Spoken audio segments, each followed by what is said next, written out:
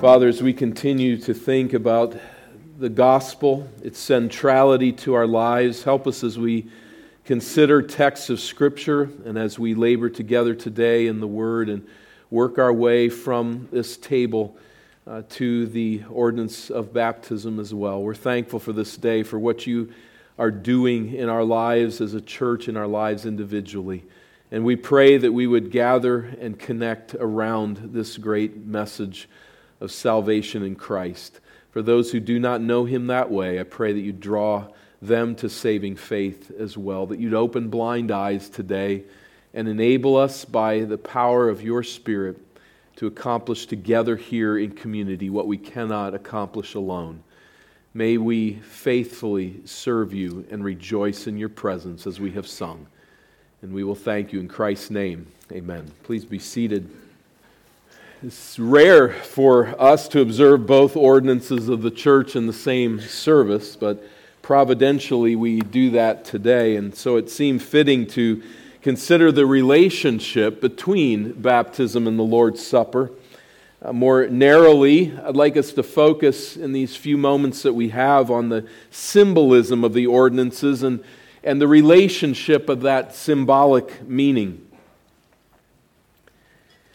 The Bible does not develop that relationship between the symbolism explicitly, but I think we can rightly infer and draw implicitly from that symbolism. And what do we mean by symbolism? Just to be clear, we mean simply that baptism and the Lord's Supper are rituals that picture truth. They stand as a picture of something much greater, something much more significant, and yet they are a tangible evidence of that. Now, imagine a soldier that's headed off to war for a year, and he has a 15-year-old daughter to whom he is particularly close. They just seem to be able to finish each other's sentences, and they love each other very deeply. And as he's getting ready to leave, he leaves two mementos with her.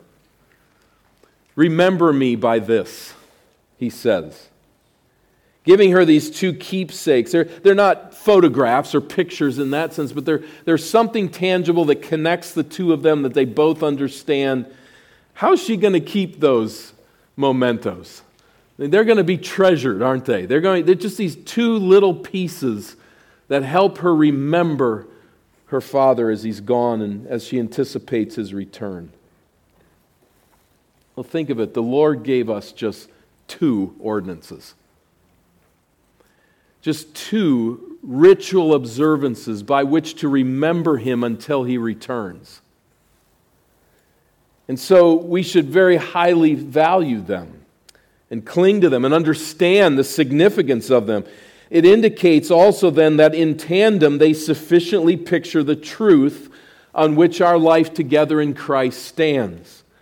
The truths to which the symbolism points are meant to calibrate our worldview and our self-understanding in union with Christ. These words have already been sounded around the table here today.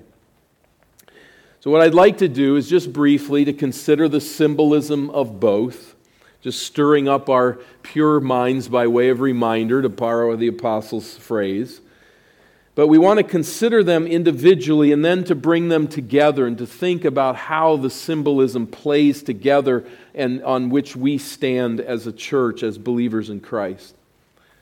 So first of all, the symbolism of baptism, we have to start with the word, with etymology. What does baptize mean? As you're certainly aware, that's a Greek word. It's not really translated into the English. And to understand that symbolism of baptism, then we need to understand this Greek word to some degree. Now, if I was to ask you, everybody just in the quiet of your mind or on a piece of paper, write down 3 synonyms of baptize. What would you write? What would you say? 3 synonyms that show that you really understand the meaning of the word. Well, let's say right over there's a group of 13 to 15-year-olds walking down a street in Corinth. We're going back to ancient Corinth, and we say to these Greek-speaking young people, they're just friends walking down the street, and we say, hey, could you tell us, what does baptize mean? Give us some synonyms for baptism. Now, it's not English, I get it, but what would they say? I'll give you 2 figs each if you can answer this. That's the candy of their day, right? The candy bar of their day. So what would they say? They would say immerse,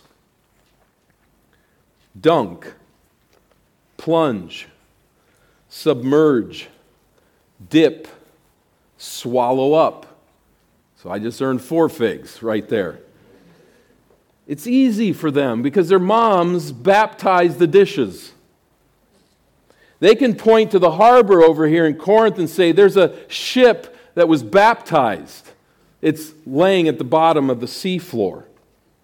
And as smart kids, they could even give us some examples of how the Greek word baptizein is used figuratively. A man loses his job and is baptized in financial hardship.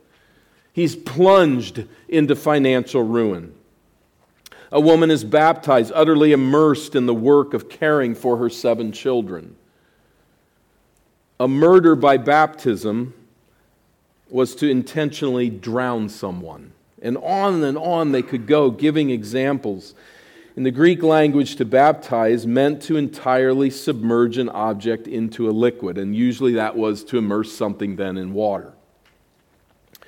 How does, though, moving forward from that etymology, from that understanding, how does the New Testament incorporate that Greek word in the symbolism of the ordinance? Now, one could say that baptism symbolizes a washing and a cleansing, and that's very obvious to us as we think of being plunged into water. But in Acts chapter 22, the Apostle Paul recounts his conversion experience on the road to Damascus to a crowd of Jewish listeners. And as he does so, he quotes Ananias, who called him to repentance with these words. He said, "And now why do you wait? Rise and be baptized and wash away your sins, calling on his name." Now, we could say that wash away your sins connects only to calling on his name. Wash away your sins by calling on his name. But I don't know that we need to press that interpretation. I don't know that that's particularly what Ananias was even saying. In the New Testament, physical baptism and spirit baptism were seen as one composite event. And dicing and slicing and separating them was just something that they didn't do. We need to, I think, to some degree on our side of this equation, but they didn't see it that way. It was 2 sides of one coin. Spirit baptism, water baptism was one event, so to speak. But this idea, the cleansing of baptism, is a symbolic meaning that is not often mentioned. This is a rare place where we see that connection. Only rarely is the symbol washing and cleansing. The predominant symbolism of baptism in the New Testament is not a bath, but is death. The symbolism of baptism is death. And we see this far more clearly in direct didactic passages such as Romans 6. Do you not know that all of us who have been baptized into Christ Jesus were baptized into his death? We were buried, therefore, with him by baptism into death, in order that just as Christ was raised from the dead by the glory of the Father, we too might walk in newness of life. For if we have been united with him in a death like his, we shall certainly be united with him in a resurrection like his. And similarly, this connection of baptism and death, and let me just say again, remember it's one composite event. So the baptism here and the meaning of it, in the symbolism to which it points, our union with Christ, is seen as one event. Similarly in Colossians 2, having been buried with him in baptism, in which you were also raised with him through faith in the powerful working of God who raised him from the dead. Baptism, again, connected very directly here to death and to resurrection. Now, some would argue in these 2 passages that they have nothing to do with actual baptism, that only spirit baptism is in view. But I believe the reason for that interpretation is coming from outside of the text, from theological concerns that really aren't found in the text, and they're brought and imposed upon it. So I don't think there would ever be a defense that comes from the ancient context and from the biblical writing text that would indicate that this is the case. Where there is Spirit baptism, there is physical water baptism. This connection is consistent in the New Testament. So baptism of the Holy Spirit and water baptism, the two sides of the one coin, inseparable companion truths, we see the connection here of the symbolism of baptism to death. And for our purposes here, then, immersion in water pictures the theological truth that a believer is swallowed up into the death of Christ. Immersion in water also here very clearly pictures the rising from the realm of death into new life with the risen Christ. There's a beautiful symbolism there, isn't there? The swallowing up in death. I mean, there's a certain movie some of us know about where you can be half dead. But you can't be half dead, can you? You're in the realm of death. It's a complete submersion in that death. And so the resurrection from the dead Jesus didn't rise out of partial death. He wasn't resuscitated in the tomb, but he rose out of the realm of death into the realm of life. And what a beautiful picture then in baptism of being immersed, plunged, submerged, swallowed up in death, and then rising to new life in Christ. The descent into the water, burial, the ascent from the water, raised with Christ to walk in newness of life. This intended symbolism of death then exposes certainly the inadequacy of sprinkling and pouring water on a candidate's head. We do not sprinkle or pour dirt on a corpse. We bury them. Further sprinkling and pouring fail then to symbolize resurrection from the dead. They certainly can picture cleansing, but pouring and sprinkling cannot picture resurrection from the realm of the dead. The SBC's Baptist Faith and Message puts this so well. Christian baptism, here's the summation then. Christian baptism is the immersion of a believer in water in the name of the Father, the Son, and the Holy Spirit. It is an act of obedience symbolizing the believer's faith in a crucified, buried, and risen Savior, the believer's death to sin, the burial of the old life, and the resurrection to walk in newness of life in Christ Jesus. It is a testimony to his faith in the final resurrection of the dead. The symbolism of baptism. Let's then think briefly on the symbolism of the Lord's Supper, or the table of the Lord. In 1 Corinthians chapter 10, Paul says to the Corinthians, you cannot drink the cup of the Lord and the cup of demons. You cannot partake of the table of the Lord and the table of demons. Shall we provoke the Lord to jealousy? Are we stronger than he? These verses reflect the cultural concept of table fellowship in the ancient world. To eat a formal meal with others held nearly sacred importance to them. You chose very carefully who you ate with, and you thought very deeply about that meal.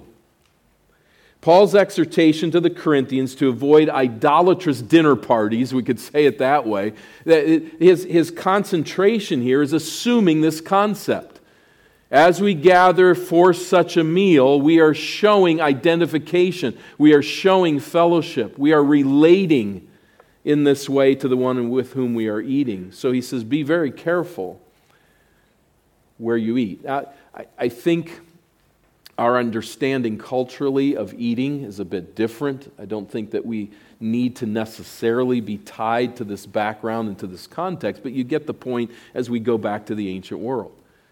There was a fellowship there. There was a oneness that was expressed there.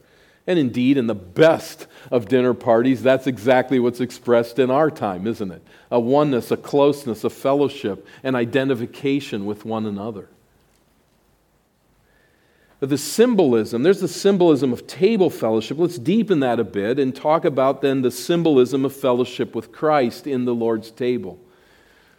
The Jews disputed among themselves, saying, "How can this man give us his flesh to eat?" This was in that context, Jesus making the statement. So Jesus said to them, "Truly, truly, I say to you, unless you eat the flesh of the Son of Man and drink his blood, you have no life in you. Whoever feeds on my flesh and drinks my blood has eternal life, and I will raise him up at the last day. For my flesh is true food, and my blood is true drink. Whoever feeds on my flesh and drinks my blood abides in me, and I in him. As the living Father sent me, and I live because of the Father, so whoever feeds on me, he also will live because of me.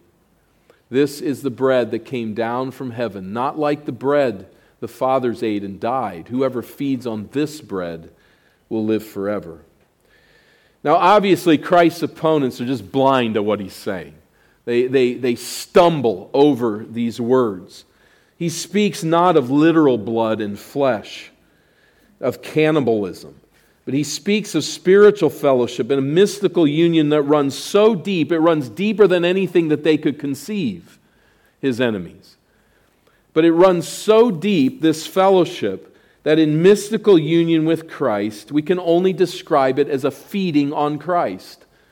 A feeding on the body that was given for us in death, a feeding upon the blood shed for our redemption. The only way he can really picture it is that it is an eating of Christ, that he is the bread of life that we consume to eternal life. John chapter 6 is not the institution of the Lord's table. But some, and maybe particularly Baptists, have then the response to say then it has nothing to do with the Lord's table. But I think that's a step too far.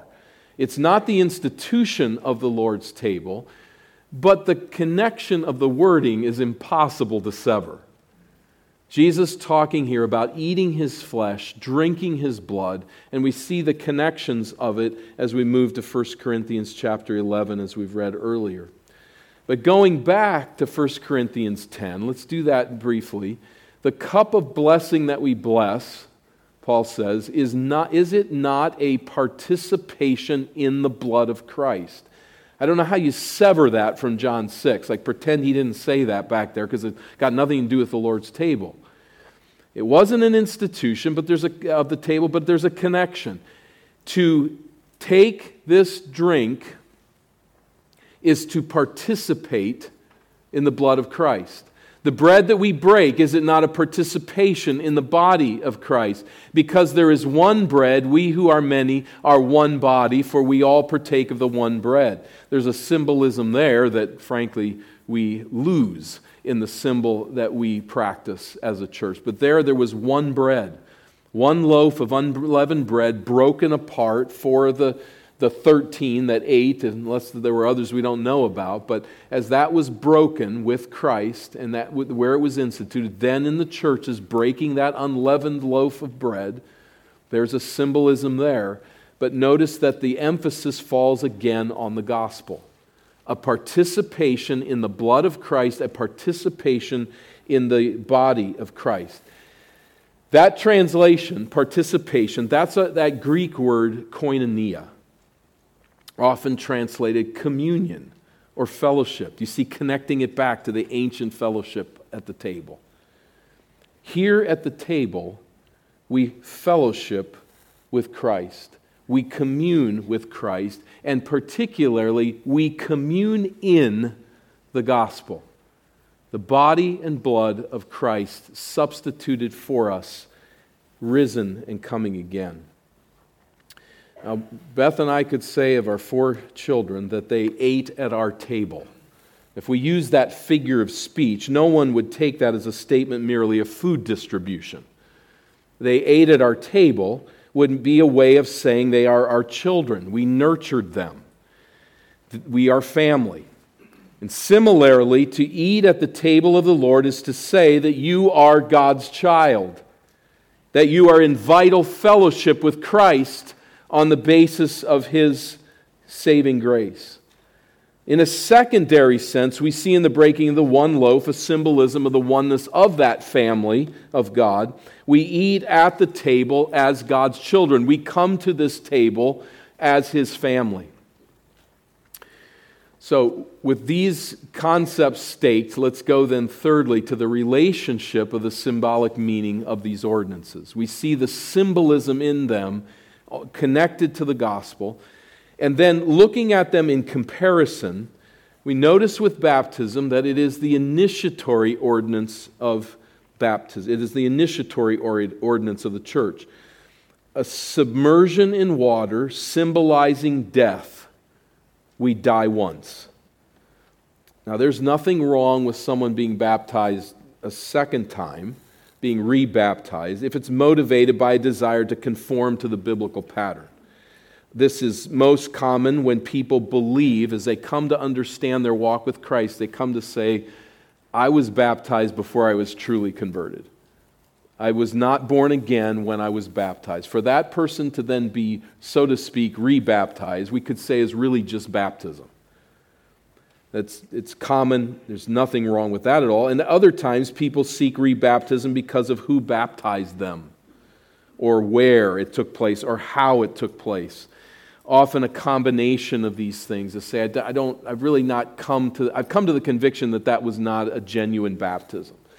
So leaving room for that. Sometimes there's a rebaptism that is appropriate, but in the symbolism, you die once. There is one place in time where, trusting in the gospel of Christ, we say, I die to self. My identity in Adam is swallowed up in death. I'm buried with Jesus. That is the initiatory rite of the church. In other words, the individual says to the church, I've died with Christ to my old life and sin. I've risen with Christ to new life. And the church says, we believe you have a credible testimony of faith. We welcome you into the fellowship of our covenanting, born-again body of the redeemed. This one-time initiatory ordinance, this one-time identification with Christ, our death and resurrection with Him, is then beautifully matched by the second ordinance, the ongoing ordinance of the Lord's Supper. How often do we take the Lord's Supper? I think legitimately, honorably, up to once a week. Perhaps less, but it's an ongoing rite. So we die once and are buried in water. We rise once to eternal life, but in order to continue to live, we must repeatedly eat and drink the body of Christ. Don't take that the wrong way. We don't keep ourselves saved by eating and drinking. But there is an ongoing communion with Christ. What happens to the person that trusts Christ as Savior, from everything we can perceive, follows Him in baptism, and then breaks fellowship with Him and never lives for Him again? We know that that person is not a genuine believer. There's not true life there, because there's not a persistence in feeding upon Christ crucified and risen. Baptism symbolizes our definitive, decisive identification with Christ as His people. The Lord's Supper symbolizes our ongoing communion with Christ as we feed upon who He is and all that He has done to save us and to secure for us a home in His eternal presence. So the eating together at the table as God's children is a symbol that we are walking in fellowship with Him. We are saying to the rest of the body of Christ, I cling to Christ alone for my salvation. I feed upon who He is and what He has done. So out of the waters rising to new life, we eat and drink the Lord's Supper, our life sustained by communion with Christ and His people. And so, as we compare and relate these symbolic ordinances, they speak to who we are in Christ and how we should perceive our lives as His people. What matters most in life is not what you own.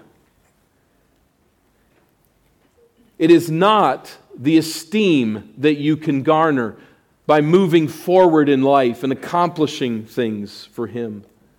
It is not the pleasures that you can secure or the ease with which you live your life. What matters most is our identity with Christ alone. What matters most is that you have died with Christ to sin and your old self in Adam. What matters most is that you have risen with Christ to eternal life. And what matters most is that you walk each day in vibrant communion with Jesus, feeding on the bread of life. This is what matters most. And it's in these ordinances that we, in a sense, hold, that we celebrate together, that says, this Christ is coming again. He is our life. He is our strength until we meet Him in eternity. In a long life's journey, then, we have the privilege to remind ourselves of these fundamental truths over and again in assembly. The initiatory rite, the entrance into the body, the covenanting body, the identification with Christ, and then the feeding at the table as His children. It's a beautiful, beautiful provision from our Lord. And if you come today and have no connection to that gospel message, no sense that Christ is your Savior, that you've been baptized and cleansed of sin in your life, not free of sin, none of us claims that, but that we have been washed and cleansed in sin. If you have no sense, no connection to that, then your life really is about you. It really is about what you own. It really is about the pleasures that you can find, the esteem that you can garner. It really is all about how you can be secure in who you are. The ease of life, the pleasures of life. And I think if you're honest, as you stand on those things, they're elusive and they're never wholly satisfying. And there is a message that stands before you today in symbolic form as well as in the spoken word that says there is life in Christ. There is in union with Him a oneness that satisfies every desire. Drink of Him and you'll never thirst again. Eat of Him and you will never hunger. Lord, we pray that you would move now, continuing so to move in our assembly as we observe this baptism, as we have come around this table. And Lord, how we rejoice with Paul and Jean and the way that you've led in their life, coming at a later stage to this place of baptism, but by conviction, by desire to honor you. And Lord, how we as a church gather now around them and covenanting together, rejoice with them. Thank you for what you've done in their life, for what you're continuing to do. And we just ask your continued blessing on the remainder of our gathering together. Take these thoughts and drive them deep within us.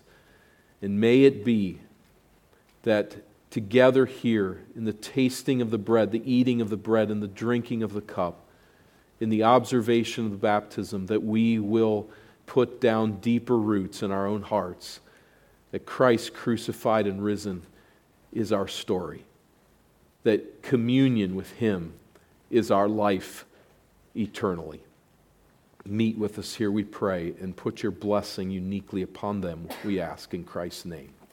Amen.